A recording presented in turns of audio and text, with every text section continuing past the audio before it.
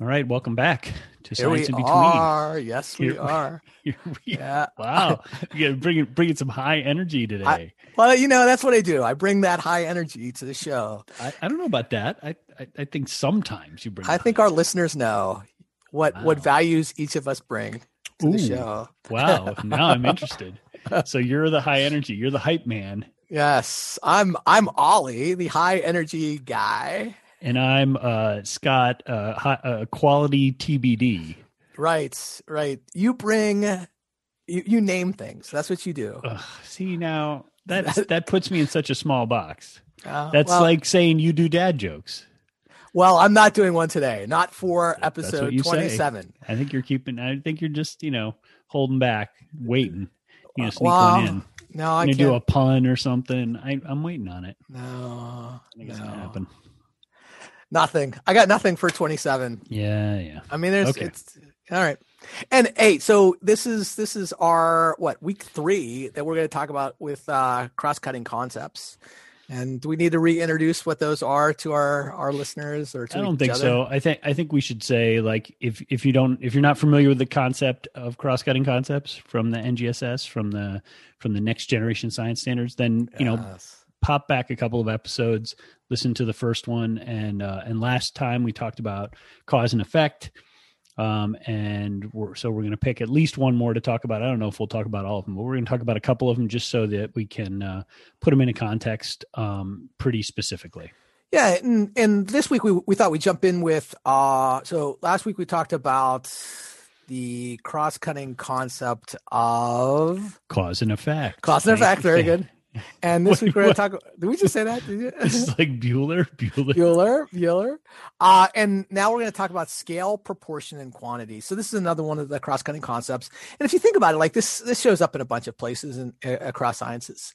And I'm going to. It's almost like it's a cross-cutting concept. It is. It's one of those reoccurring characters that shows up again and again. That's how. Well, I know this. We have to have a metaphor for this. We do. Okay. Yeah. So. Yeah.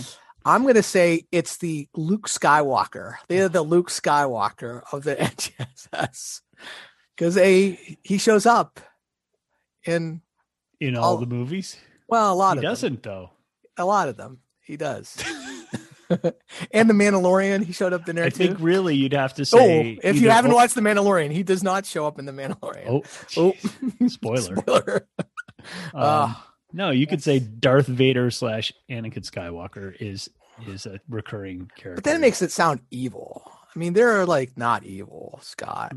Well, he didn't start out evil. Who knows what's going to happen with cross-cutting concepts? They could Oh take a wow, turn. Yeah. We'll have to see where the trilogy goes. Yeah, it's your metaphor, man. Yeah. All right. So, scale, proportion, and quantity. This is what the next generation science standard says about scale, proportion, and quantity. It says, in considering phenomena, it is critical to recognize what is relevant at different size, time, and energy scales, and to recognize proportional relationships between different quantities as scales change. Yeah, I think 2 of those are probably pretty easy for folks to understand. I think the energy one is the one that, even I have trouble like thinking about like how I would teach that. I mean, I think what we do is typically just talk like metric stuff, and it's like, okay, like, but I mean, like energy scales is huge. Like that's something that doesn't show up a lot in people's everyday life. I think time and size, and we can unpack those a little bit. But I think the energy is the one that would be really a real struggle for teachers. And it's really important. Don't get me wrong, but like how much people experience do people have with like, if we talk about calories versus watts versus how do they, conceptualize that? Because those are things, joules, like how do they conceptualize those energy forms and amounts? They just wouldn't, Yeah. Well, and energy in and of itself is a really complicated concept, right? So it's notoriously slippery. And so then to think about it, both in terms of energy and in terms of scale, it gets tricky, or size and scale, quantity. Right. So we may or may not talk much about energy, but we will certainly talk about how these, and I think one of the interesting things and we haven't talked that much about this, but that subdisciplines within science have their own sort of pieces of this, and therefore, like what sizes and scales are relevant in, say, earth science are quite different than in chemistry or biology, right? And so there is, in the same way that they're reoccurring characters, if that's what we're going to stick with, those characters have an arc. They have change. Sure. They're different. They appear different in different scenes or different movies or whatever. And so talking about how that plays out, how these cross-cutting concepts get contextualized so that they both connect to other areas, but also are represented in epistemically authentic ways within the subdisciplines, so that they feel like, oh, this is how earth science teachers or earth scientists, geoscientists would talk about these things. This is how physicists would talk about these things. So it's a tension there between those things, the wanting it to be connected, but also wanting it to be authentic to the disciplinary subdiscipline. Yeah, I think one of the places where I kind of ran into this, where it was sort of like dissonant for me, was in one of my undergraduate classes in physics. And I might have mentioned this in another episode, where the professor was working out some problem and comes to the end, and he was just working with like orders of magnitude, right? And he's like, oh, yeah. Look how we're only an order of magnitude off. And I was like, what is he talking about? Like, we're like 10 times off, He's like, no, that's fine. Orders of magnitude. And at that point I realized that he was looking at scale so much differently than, I had been accustomed to up until that point in my life. Cause you think about like, oh, I didn't get the answer right because I had 10 to the 22nd, but it was like, he was totally fine with that. He was like, okay. And because the problem we were doing, and I can't remember at the time, was either something that was really, really small or something really, really large. And in both, we would have run into both of those in one of my undergraduate classes, whether we were talking about something like in a statistical mechanics class, which was looking at, electrons and all that, or something like Earth space science, which would be something really large. And so considering that, it's just like, where do we really unpack that with students? We teach them the metric, scale, and we tell them, okay, here you have to memorize this. And we give them like really interesting, ways to remember the, kilograms and, but little heuristics and heuristics. Yeah. Nice. Yeah. But I mean, I think it needs a little bit more intentional instruction, more, that sounded great. The Yeah. So you're agreeing. I like it. Thank you. And I guess the other place where I thought, where I encountered it, where it was again calling it dissonant, was, I don't know if, I'm sure you've seen these Eames videos, right? You've seen that powers of 10. Yeah. And if you haven't seen this, go and Google Eames, EAMES. This was a husband and wife team of designers, architects who did all kinds of cool stuff. They developed the chair, right? The chair. There's an Eames chair, but they have this, and they also have this video called Powers of 10, in which what they do is they start with a couple, and they're sitting in a park, I think, on a blanket, and then they're having a picnic. A picnic, yeah, at a park. And every 10 seconds they zoom out 10, a power of 10. And so in the beginning, it's like, okay, 10 seconds later, they're 10 meters above the park. But then 10 seconds later, they're 100 meters above the park. And then you can see multiply it by 10 for every 10 seconds. And so they're like, in no time at all, they're like a speck, and then they're up in space, and you don't see that. Yeah. Well, they're not up in space. Right. Thank goodness. Because we're the viewer. We, the viewer. Yeah. But, right. Yeah. But then they reverse it, right? And they come back. Then they go down and start into their thumbnail or something and show like the atoms. And yeah, I mean, I think the thing I want to just say about cross-cutting concepts before we get much into the scale, though I do want to do that, but is just to remind people that like one of the key things here is it's about how you talk with kids about science ideas. So it isn't necessarily that you're going to teach size and scale per se, though sometimes you may do that. But what you're really doing is calling out examples of size and scale and proportion and quantity, right, explicitly using that kind of explicit language to say, look, we're talking about changes in scale here. Let's think about what that means. And that's really what makes it the cross-cutting concept, is that you're bringing in that language in an explicit way to support students saying, oh, this is also about scale, because we talked about scale in physics and it was very different, but now we're talking about scale here, and it's this other way in earth science. So I think that idea of one of the core practices around thinking with cross-cutting concepts is that it's explicitly calling out this language, talking about cause and effect explicitly, we were talking about last time. In this case, talking about, scale and quantity and proportion. Yeah, and I think having that terminology to talk about this moves the conversation away from, hey, let's memorize the metric prefixes, to talking about why we use certain metric prefixes for certain different ways of examining things because of the scales we're working in, right? And then so we're using that term to say, okay, it's the same kind of topic. It's just that we're talking about it. So when we talk about really big things, we're going to use these things. This scale is really big. So we're looking at things like, in astronomical sense. And so from this point of view, we have to look at this kind of scale. Okay, we're looking at things at the subatomic level. So we're going to have to look at it from this perspective. And these are the scale terms we use here. And so being intentional about using that language to bring in this cross-cutting concept, I think is you're right. It's the critical part. Because we know kids have trouble with this. They do. Right. And they have, and relevant to that, they have different problems with different scale issues or quantity issues or proportion issues, right? So,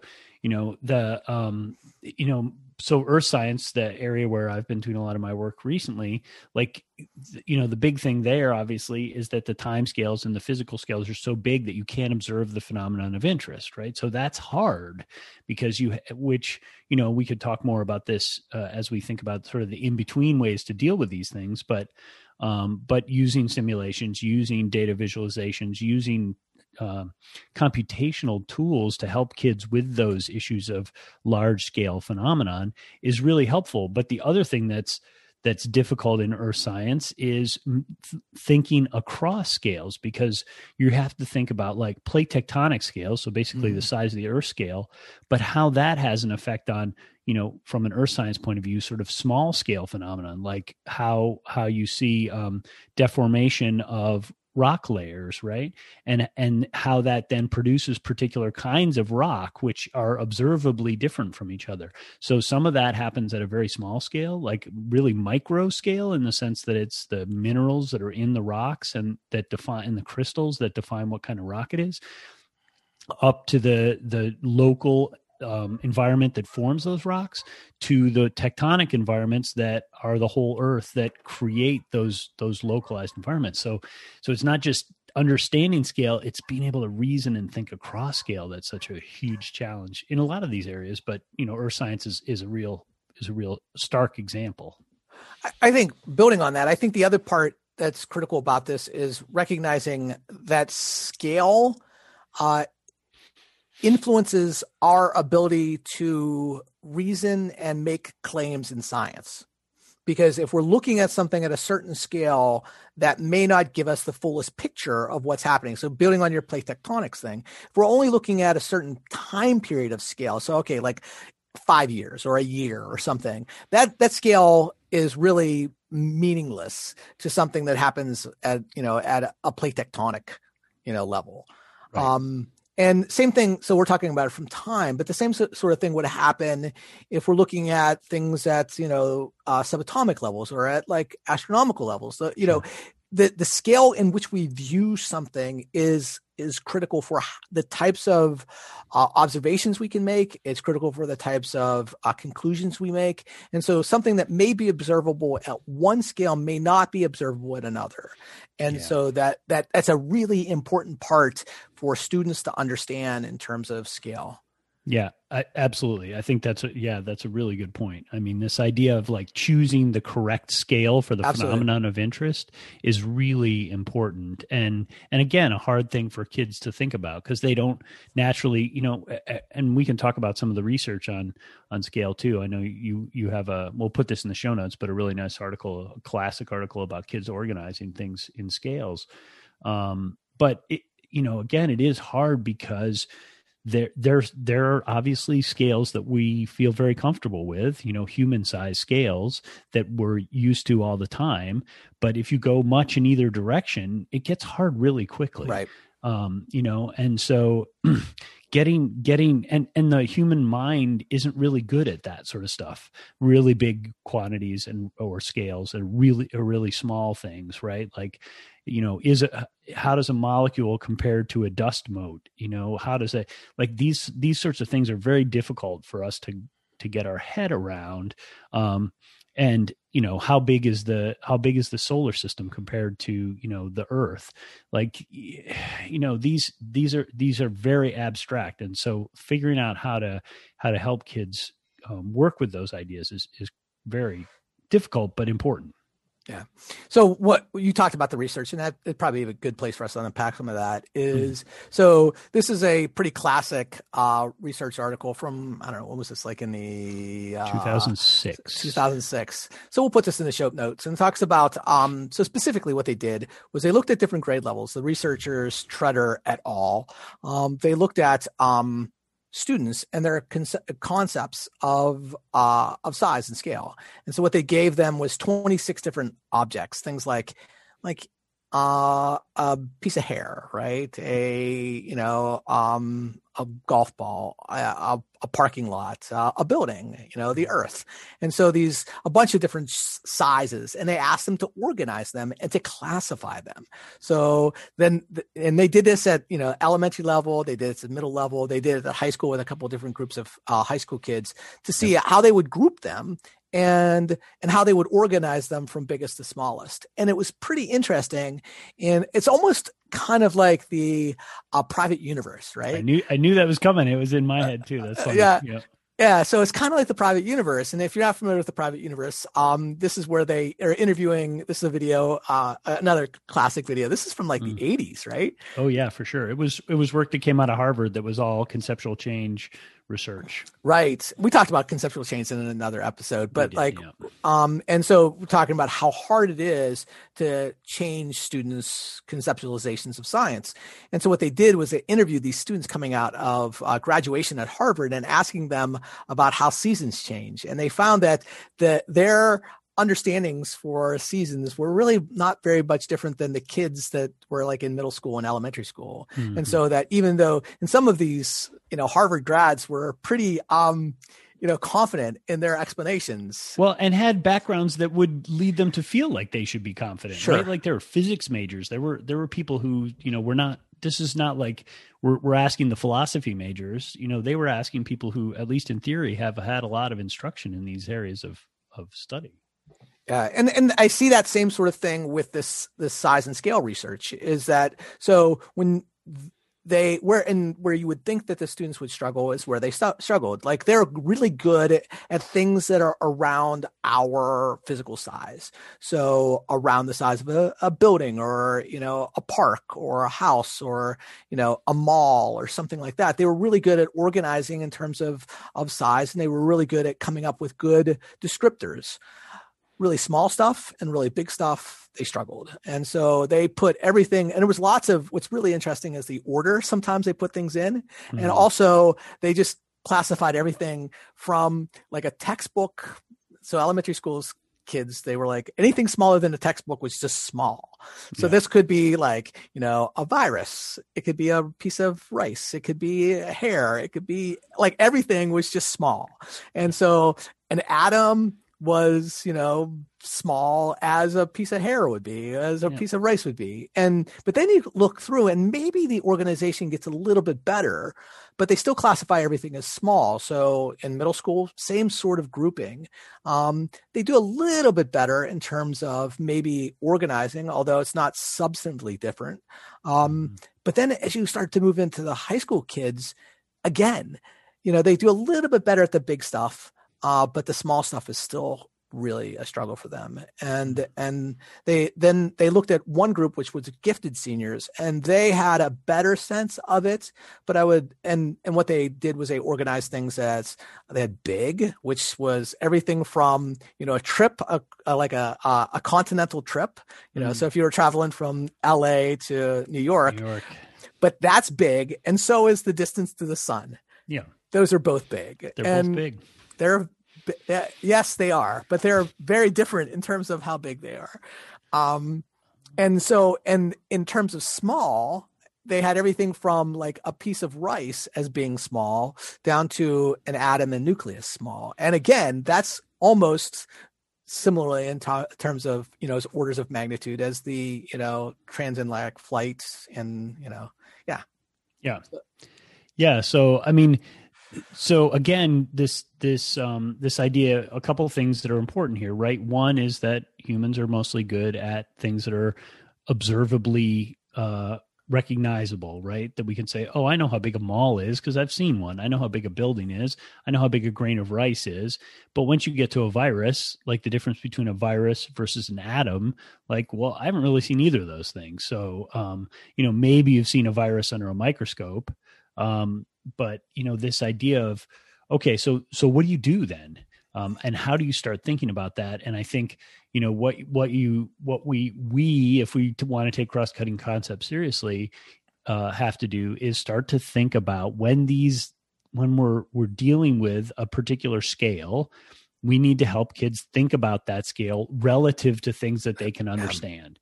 And so give them, to the best of our ability, comparisons and that's hard. And there's been a lot of research on it, and we still don't have clear answers on the best way to support this, but we have to provide opportunities for kids to reason across these scales, because otherwise there, as Ollie's describing in this research, there's very little change. Basically the things that are still obviously observable, like a grain of rice, are moved away from things that are clearly unobservable, like viruses and atoms. But that doesn't do a great job in really differentiating outside those edges of scale.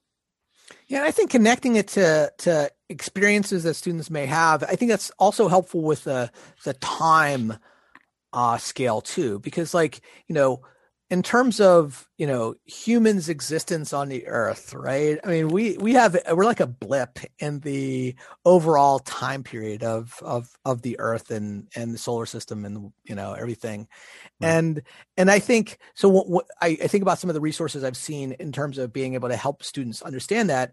And they use this, if all of time was a book, right? And then they say, okay, well, we wouldn't show up until the last paragraph of the last page of this gigantic book that's the size of, the United States. Mm-hmm. And that's an important way of framing it in a way that students would have a better sense. I mean, until we stop using books, right? Then that's what's a book? That's a fair point. Yeah. And just compare it to the size of the internet. So compared to the size of the internet, we're like one web page on the whole. Right. Yeah. It doesn't. No. Yeah. No, I think the point actually is that what that analogy that you've just described does is it connects something that they have a handle on. Right. And then analogizes it to a thing that they don't have a handle on. Now, that also doesn't solve the problem, right? Because this conceptual difficulty can only be really dealt with by repeatedly asking kids to think through these things and supporting them while they're doing it. So these analogies are helpful, but sometimes it's also hard to imagine a book as big as the United States. Right. So all these things are tricky to help them, work through, but again, explicitly doing it, like really saying, like, one of my jobs is not just to teach kids science content, but it's also to help them learn to do this particular kind of reasoning. And there is that's true in the science and engineering practices because there's reasoning built into those, but this is a different thing. This is a different way of helping, whether they're recurring characters or tools that we're giving kids. These are things that we want kids to use in multiple contexts. And little sort of ways of thinking about science. Yeah. And I think there are ways that you could teach this throughout, like teach this, to younger students and teach this to older students. Absolutely. And I think more than anything, it's, thinking about using the terminology, right, and pointing it out and being explicit about it. Because I think about, like, there's lots of books that you can use. Like we talked about the Eames videos. Like there's this book, and we use this in our professional development when we did that with the School District of Philadelphia. There's a book called Zoom. And if you're not familiar with it, do a Google search. We maybe put it in the show notes. And what Zoom does is it starts with a picture, and you're looking at the picture, and this is for your earlier grade students, and you look at a picture and you like have no idea what it is. And you're looking at it and you study it, and this would be really great for you to do. And I think there's maybe a digital version of it online, like on YouTube or something. And you look at it and you're like, okay, what is this? And it looks kind of maybe like a flower. It kind of looks like maybe a cell. The coloring is kind of unique. And so it's a really good way to get students to make observations, make inferences. And then what happens on the next page of the book is it zooms out. And that's why it's called Zoom. And so it zooms out and you get a clearer sense of what it is. But then you still don't have the full picture. You have a little different sense of the picture. And so you can do this again and say, okay, well, what are the observations and inferences you can make with this? And again, you go through that process with the students. And again, and this would be a really good way for you to talk about scale, explicitly, is saying, okay, what were we able to see at this scale that we weren't able to see at the previous scale? And how did that change our perceptions? How did that change the types of observations we can make, the types of inferences we can make? And the book continues to do this until eventually it moves to like almost at the, a global scale, right? Yeah. It's very much like the Eames video in that respect. It is. Mm-hmm. But I think the Eames video, it doesn't provide the same levels of opportunities for observations and inferences. And it's really, this is really colorful. It's that, it's really, directed at younger students. And I think that's a tremendous resource for you to talk about this in the way that is developmentally appropriate for younger kids. Yeah. And I think that's worth building on. I mean, I think one of the things that if you go and look at the cross-cutting concepts, they are broken out by grade bands. And so, in primary school, in K to 2, what you're really trying to get kids to do is say, oh, I'm going to compare two objects based on some criteria, right? Some scale related criteria. So their weight, their length, whatever, like this is hotter, that's colder. Like it's all about comparisons, to build up, sort of an intuitive notion that like these quantities exist and they exist in certain amounts that can be compared to each other. And then that builds a foundation, right?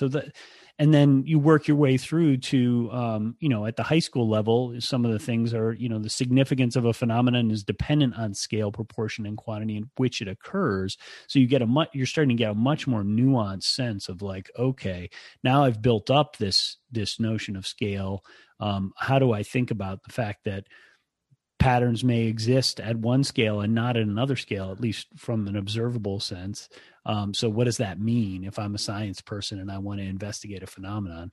So, it goes back to what we've already been talking about, but this idea of the consequences of scale get much more important as you get higher up in the grade bands. Lower in the grade bands, it's more about recognizing that there are differences in scale, that these things actually exist. A second and an hour and a month and a year are very different measurements of time, and helping elementary kids think about even that level of scale is critically important. Yeah. What I think is great is that there's lots of resources out there to help with that progression, right? There's lots of resources that say, okay, I'm a fourth grade teacher. What should I be doing with my, fourth grade students to help them think about this? And so like, there's tons of stuff. We could put some of the links in the show notes, but, specifically that progression chart in terms of, okay, here's how you would talk about this or how you would frame this for, first and second graders. And here's how you would talk about it in, fourth and fifth graders, and then moving on. And I think what that does is just like what's kind of cool from my point of view is that it's the scale, right? It's the scale of the scale, right? So it's like see, it's very meta. See what I did there? I did. Because what they do is they present, okay, this is scale, proportion, and quantity is this big thing of itself. And how do you, focus on a part of that is developmentally appropriate for kids at certain grade levels. And so, the scale that you would focus on for younger students, then you change your perspective. And so it's the scale of the scale. See what I did there? Drops mic. You should really break your arm patting yourself on the back. That was the thing of beauty. It was. It is. I'm done for the day right there. You can take over for the rest of the episode. Wow. Well, one last thing before maybe we do end and talk about things that bring us joy besides our own speech, is just to remind you that always with these, right, that in NGSS, it's 3-dimensional learning. So taking size and scale out is not what we're talking about. We're not saying you need to have a unit about size and scale. That defeats the purpose of a cross-cutting concept. What we're saying is within a context where you're working with kids around a disciplinary core idea and hopefully engaging them in one of the scientific practices, that you're also calling out this language of size, scale, and proportion as part of that process, which again makes science teaching a much more complicated job. But that's the reality of good science teaching, is that it's complicated. And if you think it's easy, which I don't think most people do, but I don't think anyone is, then this will disabuse you of that. But just a reminder that that's what the 3D means, is that they're integrated together. They're always happening to the best of your ability. They're always happening in simultaneous context. So you don't teach content without practice. You don't do practices without content. And you don't do any of that without considering the possibility that now that doesn't mean you emphasize every cross-cutting concept in every lesson. That's insane too. Right. It's like, so exactly. So that's how the performance expectations are developed, is they are an example of how you can take a disciplinary core idea and a practice and a cross-cutting concept and combine them into something that kids would engage with and do as a way of learning. So performance expectations aren't meant to be the only answer for that thing. They're an example. So just remember that you as a teacher have flexibility to move in between these things and combine them in ways that make sense for you and your students. Yeah. All right. Cross-cutting concepts. Scale. Cross-cutting concepts. Done. Check. Yeah. Scale, proportion, and quantity. Done. It's in the past, but in the recent past. Yes. Not in the geologic past. Oh, nice. Which is a whole different scale. I like what you did there. Nice work. See, I'm trying to live up to your high standard of what. You got to bring a little bit more energy, my friend. Sorry, I'll work on it. All right. What about Joyce? What about Joyce for you? Another day here. Come on, Eeyore. Well, okay. So what you're saying is I get to go first this week? Yeah, okay. I'm going to open the stage for you. I appreciate that. Well, actually, technically I'm opening the stage for you, but that's okay. I'm the opening act. You're the headliner. Nice. Yes. So what I will open with is something that I have always loved, but I am getting to do a lot more of it recently, which is watching Premier League soccer. So I was a soccer player in high school. I love soccer, and I really, relatively recently, I have to admit, like the last 5 years or so, really started to enjoy watching soccer. And this starting over the break, this, sort of winter break and moving forward, we had time, and one of the ways I filled that time was with Premier League soccer. So I've been watching a lot of that. I really love it. It's a lot of fun. And if you're not a soccer person, I think you can enjoy it. But I've been watching a lot, and just so you know, Liverpool's my team. So they're not quite what they were last year. They were very dominant last year. This year they're still a good side, as they say. But they're I'm optimistic for them. But so Premier League soccer, that's the thing that I'm going to talk about bringing me joy this week. Yeah, when I think about soccer, I think about you and I went to a conference in Indiana. Do you remember this? Oh, And, yes, I do, very much so, because that was World Cup soccer. It was World Cup soccer, Yeah. and it was right when my son was born, and so I was home with him that whole summer, like before the conference. And so he was just sitting there as a little baby, and I got to watch all these World Cup games. And then during the conference was when like the finals were, if I remember. Yep. And you and I spent some time watching some matches. Yes. Yeah. Well, and I will say, like, really watching soccer, my entree into watching soccer, as opposed to playing it, was through World Cup.